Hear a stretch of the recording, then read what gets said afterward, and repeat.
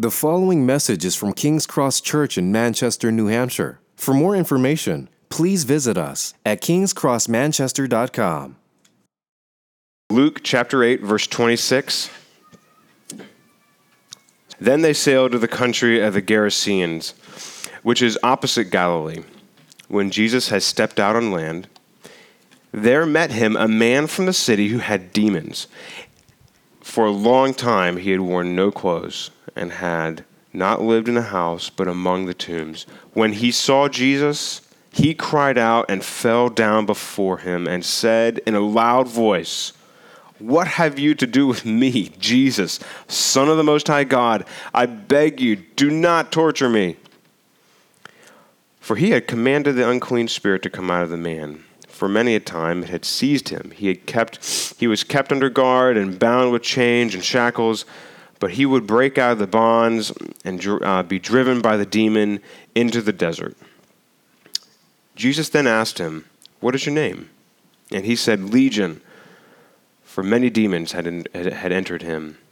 And they begged him not to command them to depart into the abyss. Now a large herd of pigs was feeding there on the hillside, and they begged him to let them enter these. So he gave them permission. Then the demons who came out of the man and entered the pigs, and the herd rushed down to the steep into the bank and into the lake and drowned. When the herdsmen saw what had happened, they fled and told it to the city and in the country. Then people went out to see what had happened, and they came to Jesus and found the man from whom the demons had gone, sitting at the feet of Jesus, clothed and in his right mind, and they were afraid. And those who had seen it told them how the demon-possessed man had been healed. Then all the people in the surrounding country and the Gerasenes asked him to depart from them, for they were seized with great fear. So he got into the boat and returned. The man from whom the demons had gone begged that he might be with him.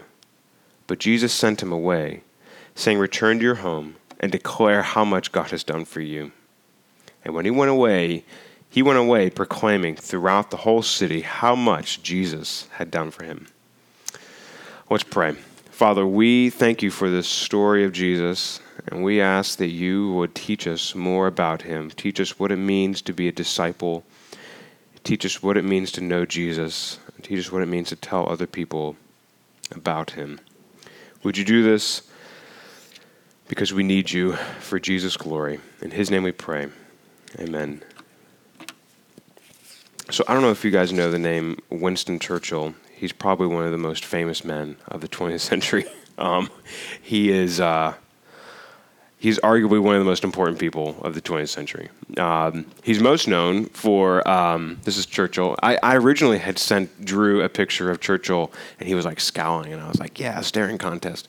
But this is a bit more of like, a nicer picture of him. But Winston Churchill's most known for his leadership during the Second World War against the Nazis, against German occupation, and leading the Allied forces into victory against the Axis and against the Nazis. But a part of Churchill's reputation is that he's known for a lot of things. He's known for being a famous cigar smoker and having this crazy life schedule where he would sleep and work in bed until he was like noon. He would do most of his work from bed, but what he's most known for is this engagement with the Nazis, and prior to his leadership of England against the British, or against the Germans, is for about 10 years he'd been calling the Germans bluff. He had been calling them about 10 years leading up to the beginning of the Second World War. Everybody else was not bothered by the Nazis' rise to power, but Churchill was one of the few, if only, politicians at his time that was calling their bluff and using his power against the Nazis and against the German forces as best he could. And so he gained this reputation for seeing the Nazis for who they were, but he became very, very unpopular for it. He lost personal friends, he lost personal power, but he saw what was going on, and so he gained this reputation. And so that reputation for being against the Germans, for knowing what was going on, for seeing and calling their bluff, that was what actually led him to being the prime minister eventually, and for being known by this reputation for being against the Nazis. Now, why do I bring that up? Because I think the reputation is, and what we are known for, is important for who we are and what we do and what our lives are about. We can't avoid having a reputation in one way or another, right? I mean, you have Bill Buckner back in 1986, who missed the pitch through his. Bill's shaking his head. Bill, why? I know it's still a sore subject, but we won. We eventually won. Yeah, not to 1986. But so Red Sox, Bill Buckner, he misses the game, misses the ball, goes right through his legs out in the right field, so that the New York Mets win Game 6 of the World Series, which is why the Red Sox eventually lost the World Series. It was obviously a sore subject, but Bill Buckner, he was just playing this game, and he developed this bad reputation for something that was largely outside of his control. I mean, he was largely a good player, except for this one play. And so this reputation, while we want to be like Churchill and have convictions that we get known for, there's a part of it that we can't control, right? There's a part of this that there's mistakes that happen, there's things that go on, and there are parts of our lives that we can't control. But what we can control is what people know us for, what we are known for, and what we talk about, and what's most passionate to us. People pick up on what we're most committed to and what we're most passionate about. People pick up what is most on our minds, what we talk about the most, what we prioritize our time around, what we read books about, what we go on vacations for. People pick up what's most important to us, and that's largely where our reputation comes from, right? That's where our reputation is developed, and a reputation really comes out of what we're devoted to, right? We are devoted to our convictions. We're devoted to what is true to us. We're devoted to those things that are most important to us. And it's out of that devotion, that sense of devotion, that really you could say that everybody's a disciple, right? Everybody's a disciple to what's important to them. What their reputation is going to become reflects what they are a disciple to. And what we see in this man in the story is a man who is a picture of what a disciple is. He is a picture of what a disciple becomes, and he's a picture of what disciples are known for. And this man, I know this might seem odd, but in this kind of crazy story of this man who's possessed by demons, we do see a picture of discipleship. We see a picture of what it means to know Jesus, to see Jesus, to love him. We see in him what it means to be we see a vivid picture of discipleship in him. And what we're going to be looking at is, if this man is a picture of discipleship, he's a picture of discipleship because of Jesus, right? He is devoted to Jesus. He loves Jesus. He's all about Jesus. He's jazzed about Jesus. Jesus changes everything. And so we're going to be looking at three things about Jesus from this passage, because it's these three things that are going to develop what a disciple is known for. The reputation a disciple gets stems from these three things that we're going to be looking at about who Jesus is. Because if disciples are about Jesus, we want a reputation to be about Jesus, right? It's a pretty simple equation. Seems rather basic. So these are the three we're going to be looking at. We're going to be looking at Christ's liberating authority. We're going to be looking at Christ's restoring goodness, and then we're going to be looking at Christ's gracious mission. So we're going to pick up at verse 26, and we're going to start out by looking at Christ's liberating authority. So verse 26, I'm going to read through this again because I just want to remind us what it is we're looking at and what we're talking about. Then they sailed to the country of the Gerasenes, which is opposite Galilee. When Jesus had stepped out on land, there met him a man from the city who had demons. For a long time he had worn no clothes, and he had not lived in the house, but among the tombs. When he saw Jesus, he cried out, fell down before him, and said with a loud voice, "What have you to do with me, Jesus, Son of the Most High? Most High God, I beg you, do not torment me." For he had commanded the unclean spirit to come out of the man. For many a time it had seized him. He's talking about the demon. For many a time it had seized him, and he was kept under guard and bound with chains and shackles. but he would break the bonds, and he would be driven by the demon into the desert. Then Jesus asked him, "What is your name?" And he said to him, "Legion." For many demons had entered him, and they begged him not to command them to depart into the abyss. Now a large herd of pigs was feeding there on a hillside, and they begged him to let him enter those, so he gave them permission. Then the demons came out of the man and entered the pigs, and the herd rushed down into the deep bank, down the steep bank into the lake and drowned. So you can imagine, here is this man possessed by demons. Some people call him the demoniac. He is a man who's possessed, right? I mean, this is a crazy story. Let's just be honest. This is a bit of a weird scenario, right? This guy has got a lot going on, and while we kind of engage him here at the end of this moment in his life, one moment of his life, you get a lot of the picture of what's been going on previous to this moment, right? He was, I don't know what the beginning of the story was for him, but clearly there was a moment in his life where he wasn't possessed by demons. And then there was this moment here where he's clearly possessed by demons. And then the time in between, who knows what happened, but clearly there was a moment where he became to be a bit manic and crazy, and his friends thought, you know what, for your own good and for the good of everybody around you, we're going to chain you up. Like, can you imagine what that's like to say to your friend, it's going to be better for me to chain you up than for just to let you keep going around. And this guy, I mean, of all things, he's able to break through the chains.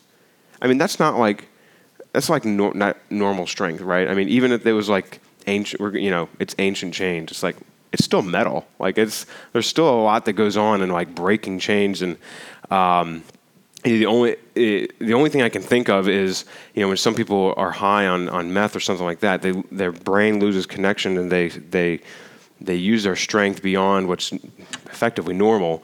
They start ripping their own muscles, but it's just like crazy to try to like be able to break the chains. So there's clearly demonic power going on.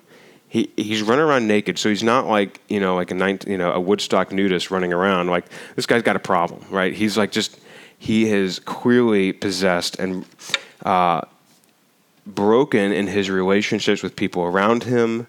I mean, you can imagine it's got to be a bit of a mar on the culture around him. Like, oh, here's Frank, who used to sell flowers in the bank, in the marketplace, and now he's running around. And of all places, he's running around among the graves. So I mean, there's just the amount of things that are just going wrong is just, it's a list, right? It doesn't seem to end. And this guy he's living out there all alone among the graves. I mean, this guy, you can imagine his friends' engagement with him, what it's like to have to chain your friend up. But now this guy, you can imagine his situation. He's basically lost everything, right? He's lost all of his friends, all of his family, all of his ability to think rationally, his ability to provide for himself, provide for his family. I mean, this guy he's lost everything. And not only has he lost everything, but now he's been driven mad by all this demonic power. And this is not just kind of like some small demonic power, because here we have Jesus who lands and almost kind of get the sense, the moment Jesus lays foot on the ground, this man is running up at him. Because he knows Jesus' presence threatens him. Jesus is a power that is pure and good and clean, and this man is possessed by a power that is dark and evil. And so they're coming out against Jesus. And while we kind of read over this, and it seems kind of like this is an interaction between Jesus and this man, and it seems kind of interesting, there is a sense in which, we were talking about this at our missional community on Tuesday, there is a sense in which this is a real battle. It's almost kind of like battle forces kind of coming out against each other, because here you have Jesus stepping out solo on the dry land. There's really no reference to his disciples being any help at all. Like they don't really show up in the picture like, hey, Peter, get my back. No, it's Jesus, and here comes this man possessed by, of all things, not just a demon, but a legion of demons. Because it's interesting, Jesus says, what's your name? There's a bit of like a power play thing going on here, like, hey, I know your name. So he comes out, Jesus, Son of the Most High God.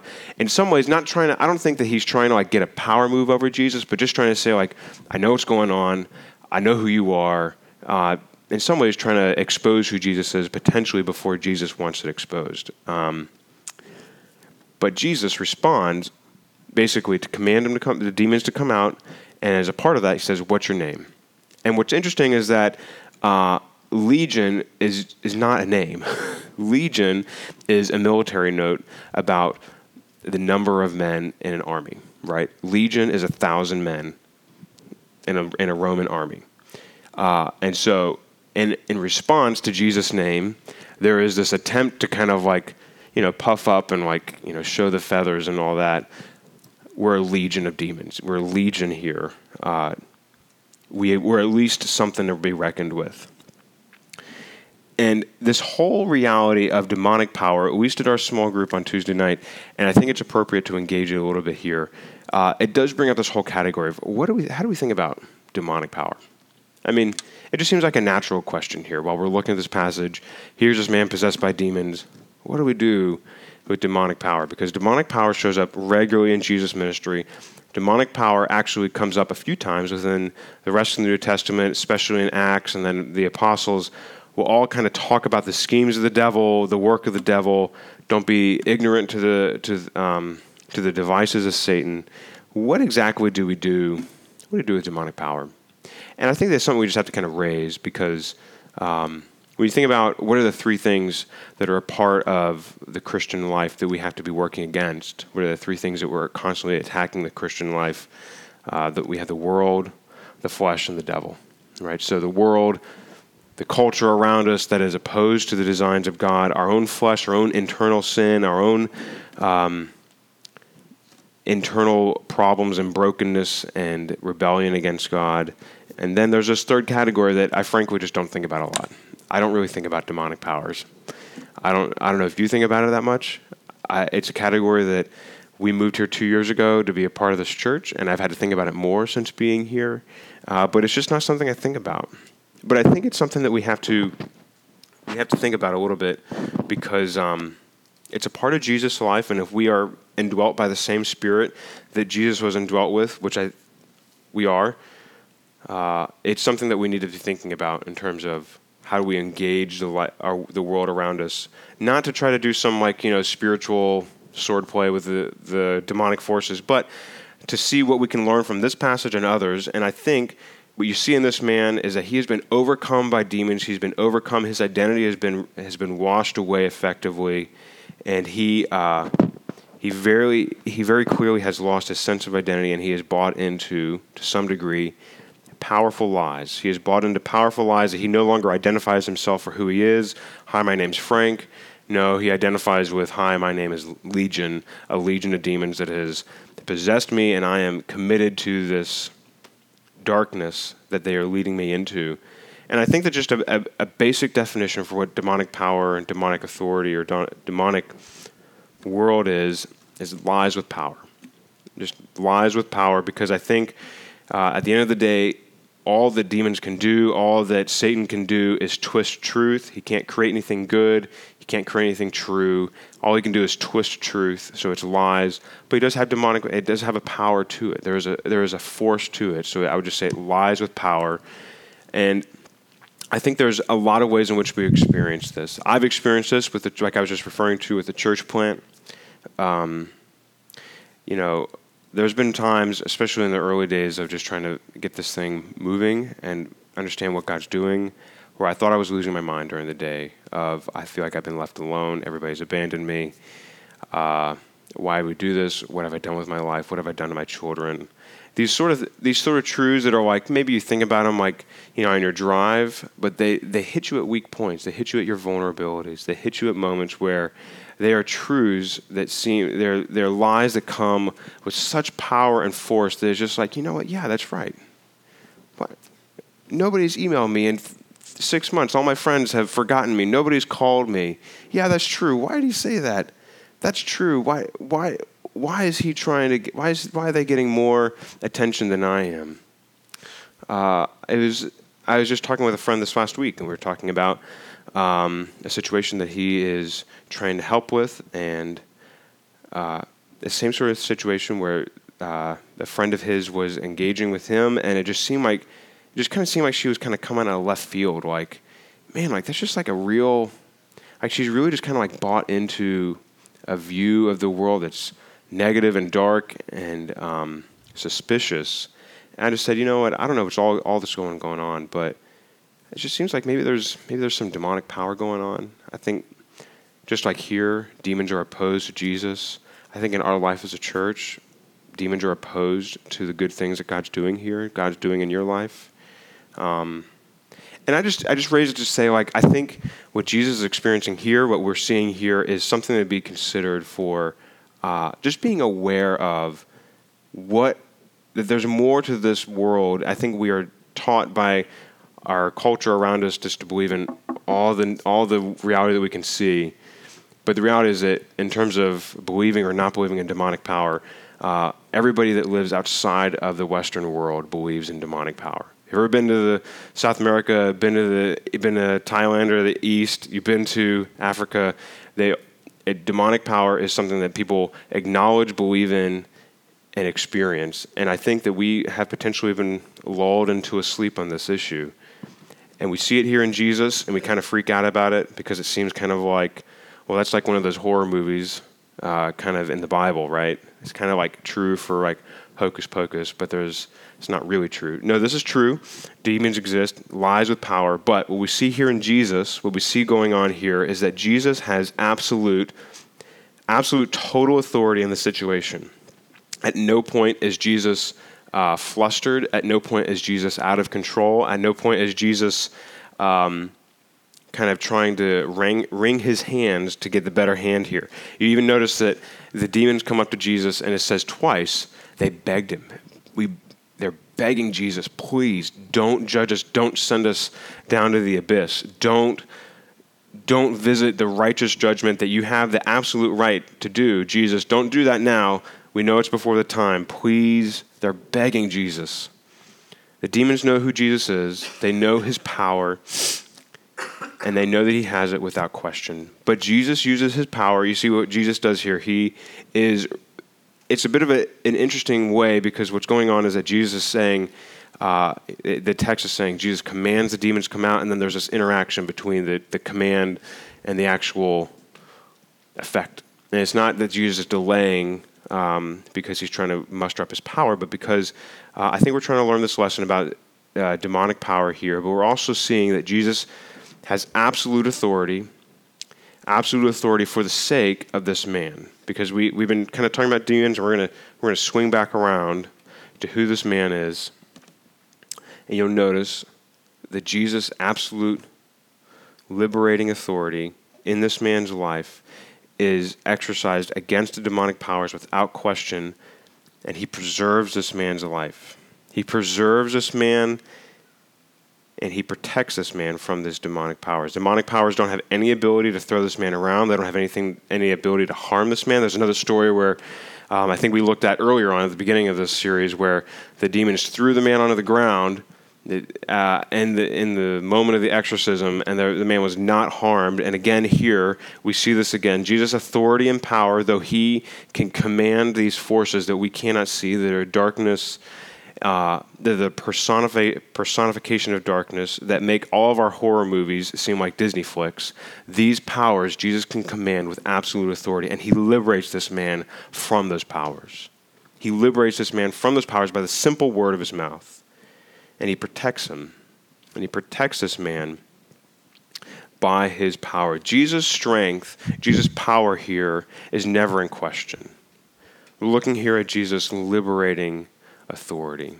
His authority is never to quelch or push down or squash or demean.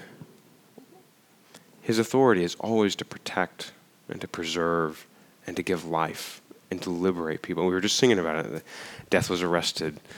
Life in Christ. And here Jesus is commanding, and he has his focus, as we've been looking at through all these stories, he has his focus on this man personally being restored. This man is being personally restored. And maybe this is a bit of a stretch, but walk with me here. These demons are begging Jesus, please don't judge us yet. And Jesus acquiesces. He says, okay, look, we're not going to do the judgment now. You can go to the demons like you want. He responds to their begging. And later this man, the man that's been freed from the demons, is begging Jesus to go with him. And it just seems like these pleas, this tone of pleading, coming to Jesus, asking, the tone of coming to him is regular in this passage. And I wonder if the way in which we can grow in our appreciation, that we can kind of take the thermometer test. How are we doing on knowing and loving Christ's liberating authority? The thermometer test for that is, how much are we praying? What's our prayer life like? And I know it sounds like a bit of a stretch, but I just think if we recognize who Jesus is and his liberating authority, we want more of that. And we come to him in prayer. And I just confess, guys, my prayer life is not great. I have a time tracker, keeps track of all my hours. What do I do with my hours? Blah, blah, blah. If you look at my prayer life, just on my hours tracker, maybe an hour a week. Last night, Michelle and I are falling asleep. I'm like, you know what? I haven't led us in prayer for years. Forgive me. Let's just pray. Because I don't think I recognize and dwell richly in this truth. I don't think I recognize it. I don't think I know it very well. But I think that if we see Jesus with power and authority over all of our needs. I mean, this guy was possessed by demons that were rocking his world. And Jesus, by the power of his word, sends him out. That just seems like a Jesus I'd want to talk to a bit. It just seems like something I'd want to do. Begging Jesus in prayer. And if Jesus is eager, let me take that back. If Jesus responds to the demonic question, send us to the pigs, I think those people that Jesus died to save, he is eager to hear and respond to their prayers. So the demons are the negative example here. Negative because they're demonic powers. I think the positive example would be our lives responding, begging Jesus, please help me. That situation at work that just doesn't seem to be changing. The problem in our marriage that doesn't seem to be changing. My desires to grow in holiness just don't seem to be growing. Christ, liberate. Christ, come with your authority and liberate us to grow in holiness, to have grace to engage our spouse, and grace to pursue and love each other here, to love our neighbors. I don't know. We can talk about that later if you disagree. But I just think that as we're looking at Christ's liberating authority, I think as we're trying to understand what does it mean to be a disciple and to gain a reputation, I think our prayer life would be a metric of or a measuring tool, the thermometer of how we understand. Do we believe in and trust Jesus' liberating authority? So, speaking of reputation, Jesus gets a reputation for this whole thing. Jesus has freed this man from the demon. The demons have jumped ship, gone into the pigs, and now they've drowned. And what happens next is that everybody goes around and tells everybody in town what's going on. So Jesus is starting to get a reputation. While we're talking about disciples getting a reputation in the text, Jesus is getting a reputation. So let's pick up at verse 34, and we're going to look next at Christ restoring goodness. When the herdsmen saw what happened, they fled and told it in the city and in the country. So they told everybody. Then people went out to see what had happened, because that is an amazing story. And they came to Jesus and found the man from whom the demons had gone, sitting at the feet of Jesus, clothed and in his right mind, and they were afraid. And those who had seen it told them how the demon-possessed man had been healed. So you have to understand, the pigs and this whole, so we've been referring to this herd of pigs, and what happens here is the demons leave the man, and Mark's account of this situation says that there are about 2,000 pigs. So, I mean, that's an incredible number, not only of pigs, but to say that represents individual demons. Like, no joke, it was a legion. I mean, it was a legion or two. All these demons leave the man. They possess the pigs, and they run the pigs off the cliff into into the water. And what happens by the pigs drowning is that the entire local economy has been devastated.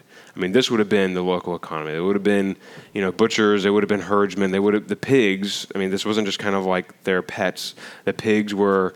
Some people have pet pigs. I'm just saying, like I don't. But you know what I'm talking about, right? You've heard of that. If anybody's listening to this and you have a pet pig, you're welcome here. Pigs are their local economy, and by the demons possessing the pigs and running them into the water and drowning, the local economy has been shot through. I mean, this is like a huge deal. So, I mean, there's a big problem, and I'll just point this out because you might be thinking, okay, did Jesus just destroy their local economy? Well, I'll just remind you, it's the demons who possessed the pigs and the demons that ran the pigs off the ground, off the cliff into the water.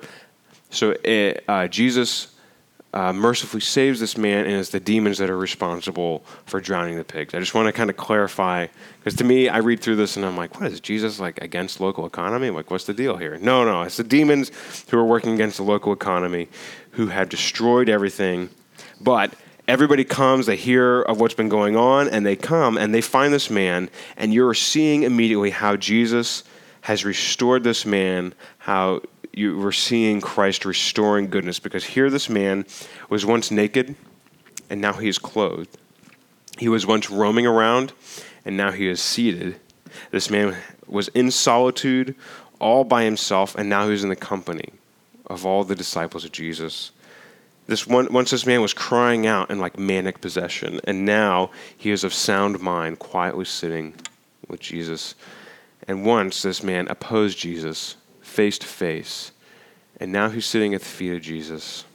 I love that phrase there at the end of in the middle of verse 25, at the feet of Jesus. Here is this man who was possessed and opposed to Jesus, now restored by Jesus' goodness, restored to sitting at the feet of Jesus, sitting with Jesus. I mean, you can imagine the turnover in this man's life. We're talking about Jesus liberating authority before. Now we're talking about Jesus restoring goodness. Liberating authority leads to restoring goodness. That's the way it works. Jesus has been working in this man's life. He has miraculously changed him so that he has now regained his senses. And I think I don't know what your conversion story is like. I mean, some conversion stories are crazy, kind of like this.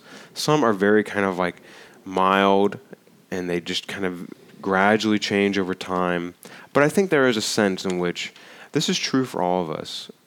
When we come to Jesus, we somehow just kind of like come to our senses. Like we recognize, oh, Jesus is who I want. Jesus is what I want. Jesus is the one I want to be with. Jesus is the one I love. And I don't know what your conversion story is like. In high school, I wasn't like a horrible kid. I mean, I did a couple stupid stuff. But I would say that, it's just, my life was probably more identified with, manipulating the people around me to get what I wanted. Whether that was through relationships or through lies or kind of, one-upmanship or that sort of thing. And then coming to my senses and realizing, like, I'm building a kingdom of sticks. Like, no, Jesus is who I want. Jesus is what I want. And I'm sure that if we were to all sit down and talk, I think everybody's conversion story has this moment, kind of like this man, where they say, come to my senses, it is Jesus. And it's his restoring goodness. And that you notice what Jesus does is Jesus is not just kind of like, Jesus doesn't just save this man and just kind of like leave him hanging, right? He doesn't just kind of get the demons out and say, all right, have a good trip. No, Jesus restores this man, and he gives him a sound mind. Obviously this man has gotten clothes somehow. They pulled clothes out of the bag. Hey, here's clothes, put these on, thankfully. Finally getting dressed.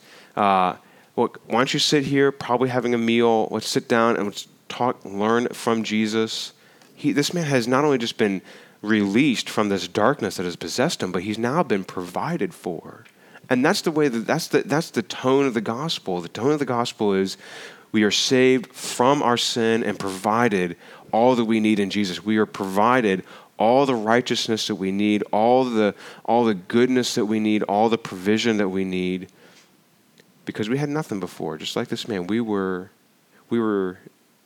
totally destitute spiritually. without nothing. But you'll notice here the hinge point, and I love this. This is one of my favorite things about this series, going through all these personal encounters, is that as you start to go through all these personal encounters between Jesus and individuals, you see this hinge point that reflects the gospel. It reflects the gospel in a certain way. It shows us a light of the cross to come, and you'll notice that this man, he is purged of his evil. He is purged of this demonic possession. He's purged of all that's going on in his life. But he's purged, and that purging comes at a cost. In this situation, it's these pigs that go off and drown on the coast. But he's purged. He's cleansed from the darkness that has possessed him so deeply. He is purged at a cost, and that cost was, in this case, the pig's life. But it is a reflection that all the evil in our lives, all the evil in the world, but specifically our lives, is purged at a cost. And that cost, that hinge point of where the cost is paid, ultimately is looking towards the cross, where Christ takes on the full weight of all of our darkness, all the evil that we are subjected to by nature, all the evil that we love, all the evil that we would cling to and hold as a pillow to our head, all the evil that we love in the world. Christ takes on the penalty so that even on the cross it is said that the sun goes dark.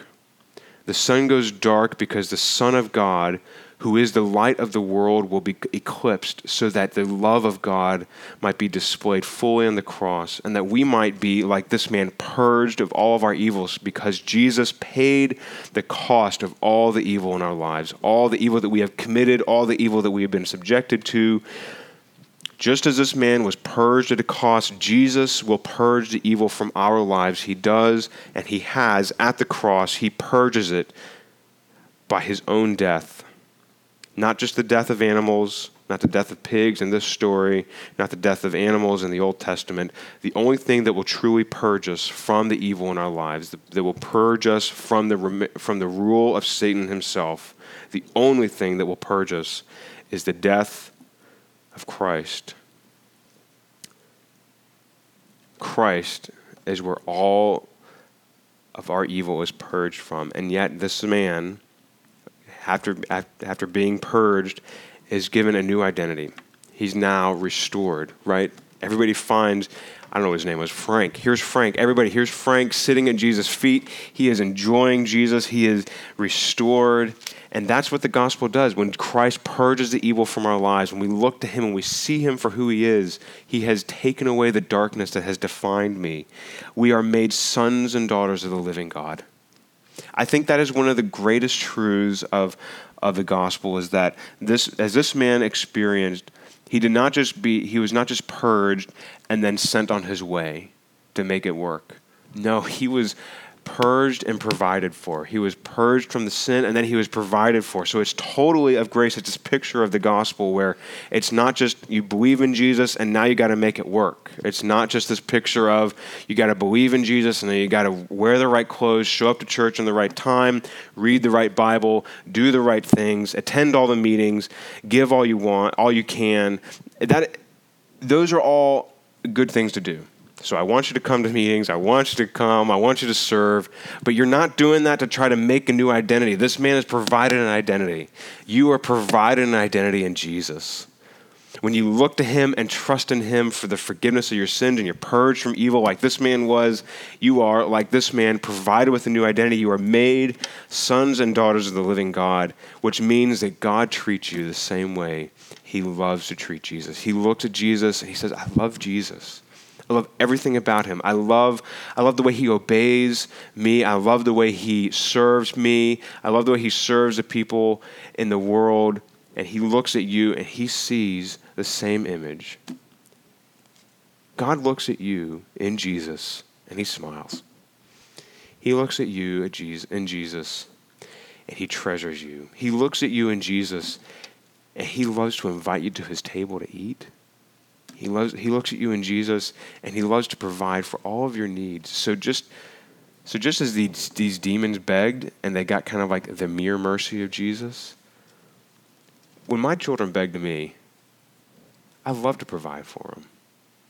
When you beg to God in Jesus, up on his lap.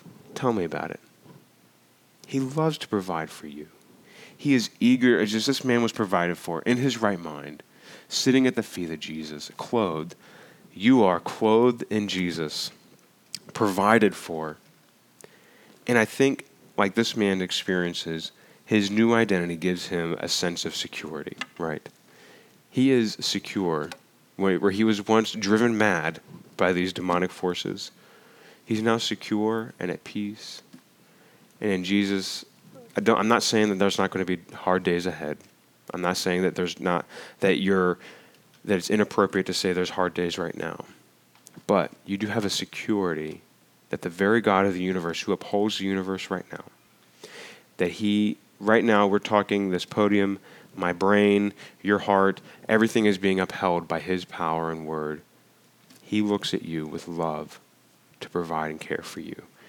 And we're seeing this in Jesus. We're seeing his restoring goodness. His restoring goodness does not just kind of like get by on a shoestring budget. It is lavish and extravagant, and he loves to do it. That's what the gospel does. The gospel changes us from our craziness, the craziness of sin, the craziness of darkness, into the peace and rest of Jesus, right? I mean, yes, no. Everybody, yes, we're seeing this here. I'm so amazed at how Jesus restores this man by the goodness of his grace, of his kindness to him. Do you relish? Do you love this? Sometimes I'll use the word relish. It's this term about just the soul, your heart, just loving Jesus. Do you see that? I think the way to apply this is to say, like, do you love him? Do you enjoy these things? Do these things, they sound kind of heady to you, or do they sound like an invitation to God himself? Because here, I think these are the truths. Christianity is not about how you get your life back together. It's about how you get God coming to you, saving us, and then God puts the pieces back together. So, Jesus getting a reputation for his liberating authority. Jesus getting a reputation now for his restoring goodness. Everybody is amazed by what's going on. And then finally, third thing we're just going to see here as we close, Christ's gracious mission. So the story takes a bit of a turn that we might not expect, right? We might expect this man to be saved, to be restored. Everybody respond in adoration for Jesus. Jesus, please stay. We'd love for you to hang around. Jesus, teach us more. We were amazed at how you saved and restored Frank. And that's not what happens, right? That's not where things go. Verse 37. Then all the people in the surrounding country of the Gerasenes asked him to depart from them, for they were seized with great fear. So he got into a boat and returned. The man from whom the demons had gone begged that he might be with him. But Jesus sent him away, saying, "Return to your home and declare how much God has done for you." And he went away, proclaiming throughout the whole city how much Jesus had done for him.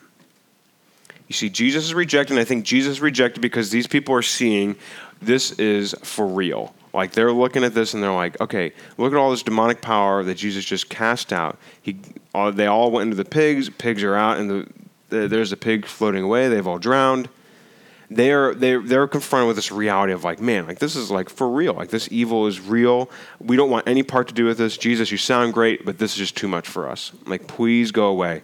And I'll just be honest. I think this is a pattern that I've seen as I have shared Christ with my neighbors, with the people in our area. I've seen where sharing Christ with them, yes, that sounds great. I want to know more about Jesus. And then demonic or evil forces or just kind of the muck of life just kind of comes up. And it's just like, you know what, this is just too much for me. I had no more texts, no more phone calls, no response.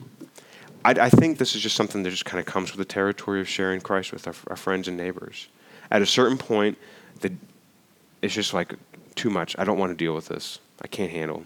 Please go away. I think it's just kind of like a pattern that we see. I think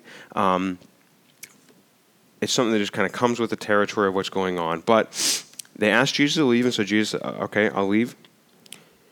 And you can understand why this man would want to go with Jesus, right? I mean, first off, Jesus has just saved him, healed him, and restored him, right?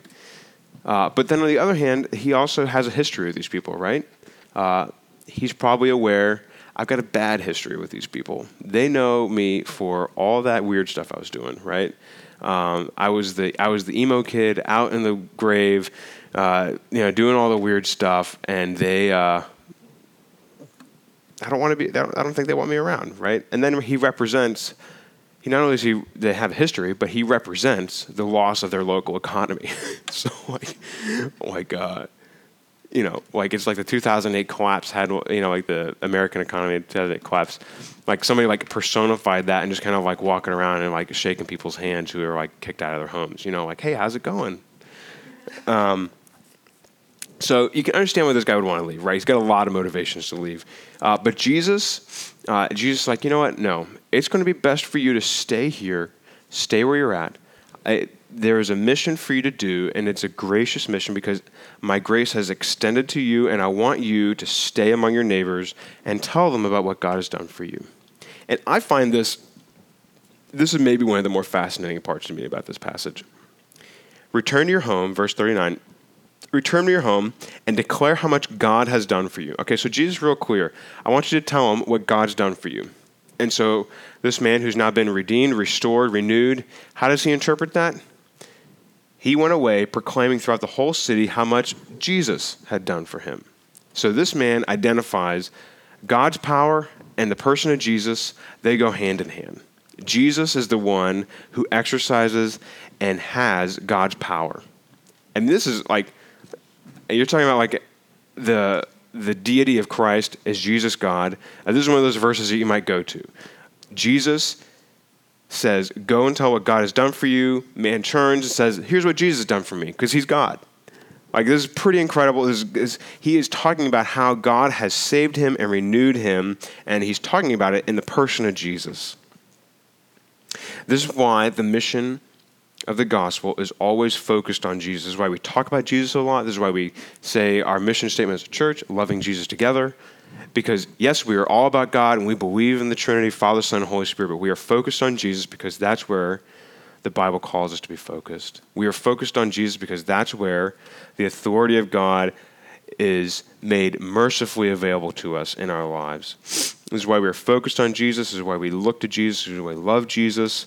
And I think this represents this whole pattern of what's been going on, God's power in Jesus to liberate this man from demonic powers, God's power through Jesus to restore this man and then to send this man on mission. I think this is just a pattern through Scripture. And just to prove it to you, just to show you, just to show you another pattern, a famous passage, Ephesians 2, if you want to flip over, it's going to be on the screens, but I'll read it for you if you want. Ephesians 2, I'm going to read this, and I'm just going to make a few comments about how this kind of connects to what we were just talking about, right? And you were dead in trespasses and sins, verse 1, chapter 2 of Ephesians 2. And you were dead in trespasses and sins, kind of like living among the graves, in which you once walked, following the course of this world, following the prince of the power of the air, the spirit that is now at work in the sons of disobedience, kind of like being possessed by a legion of demons, right? Being ruled and run around by a legion of demons. Among whom you once lived, and in the passions of flesh, carried out the desires of the body and the mind, and were by nature children of wrath, like the rest of mankind, kind of like wailing and gnashing your teeth and being a maniac, right? But here we go. But God, being rich in mercy, because of the great love with which he loved us, kind of like Jesus pursuing this man and stepping out of the boat and engaging the battle to redeem and restore this man, right? God pursued us in Jesus, right? Verse 4, Jesus is pursuing this man in the story. Even when we were dead in our trespasses, we were made alive together with Christ.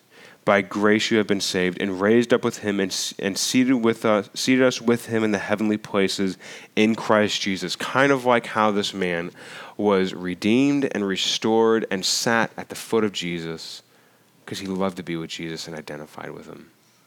This man was renewed and restored and sat there with Jesus so that, verse 7 picking up, so that in the coming ages he might show the immeasurable riches of his grace and kindness toward us in Christ Jesus. For by grace you have been saved through faith. So just to note, the man of the story did nothing to get Jesus to do this for him. He did nothing to get Jesus' attention, to flag him down. He didn't do anything that Jesus would have thought, you know what, I think this is the guy that we're going to choose today. No, Jesus this man didn't do anything. And just like here, Paul is saying, we don't do anything to get God's attention. We are looking to Jesus, just like this man, looking at Jesus. By grace you have been saved through faith. And this is not of your own doing. It is the gift of God. Like Jesus is giving this man the gift of liberating power, freeing him from the demons, not as a result of works, so that no one can boast. For we are his workmanship, created in Christ Jesus for good works, kind of like this man being sent on mission to his neighbors, a gracious mission to his neighbors. The good works that we are created for is the same mission that we're created for in Jesus, that this man has been redeemed for. So we are workmanship, created in Christ Jesus for good works, which God prepared beforehand that we might walk in them. Kind of like how Jesus knew what he wanted this man to do. No, I don't want you to come with me. Here's what I want you to do. I want you to go tell your neighbors, I want you to tell everybody about what God has done for you, how God has been gracious to you. You are sent on mission in your neighborhood where you live to be a witness proclaiming what Jesus has done for you. Now, that's not saying that you're knocking down every door, handing out tracts, and putting a sign in your front door. It's not saying like all that. I'm just saying this man was sent to tell his neighbors to proclaim about what Jesus had done. To be a disciple is to proclaim. Disciples proclaim Christ. They tell about what Jesus has done. They tell about who he is. They tell about what he's done for them. It's a personal witness to the people that you're personally around, your very neighbors. The people who live across the street from you and next door to you. Those are the people in view in this man's life. The people in view in his life, all the people in his town, which is probably, maybe a few hundred people.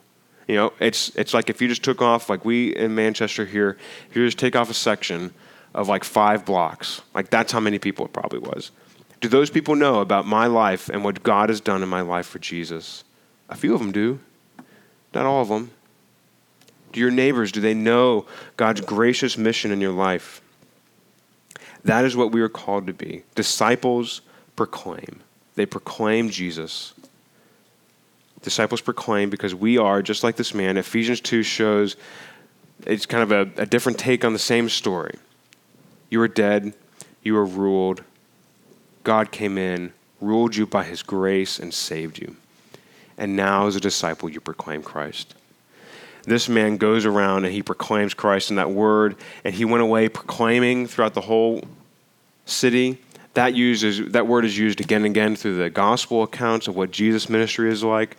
That word proclaiming is used regularly through the book of Acts to talk about what the apostles went around doing. They were proclaiming Christ and him, who he is. That's why we were all about loving Jesus together, because we love Jesus. It's about Jesus. It's about Jesus. It's about focusing on him. It's about seeing his liberating authority. It's about enjoying his restoring goodness. It's about joining him on his gracious mission. We are proclaiming Christ. Disciples proclaim Christ. I think that is just the payoff. That's the main point. That's the focus of this passage. If this man is a picture of disciples like we are called to be, you are called to be a disciple. You are called to be a disciple who proclaims Christ. We are called to proclaim Christ because of Christ's infinite value and worth, because of who he is, because Christ's liberating authority, because of Christ restoring goodness, because of Christ's gracious mission. We are called as disciples to be known for, gain a reputation for, proclaiming Christ. Let's pray. Father, we thank you that you have saved us in Jesus. We thank you that you have restored us in Jesus. We thank you that you have graciously sent us on mission with Jesus. And Father, we ask that we would proclaim Christ because we love him, because we know him, because we treasure him. We pray these things in Jesus' name. Amen. Thank you for listening to this message from King's Cross Church in Manchester, New Hampshire. Please feel free to share or distribute this content, but do not charge for it or alter the content in any way without permission. King's Cross Church exists to treasure, proclaim, and grow in the gospel of Jesus Christ. To find out more about King's Cross Church, please visit us at kingscrossmanchester.com.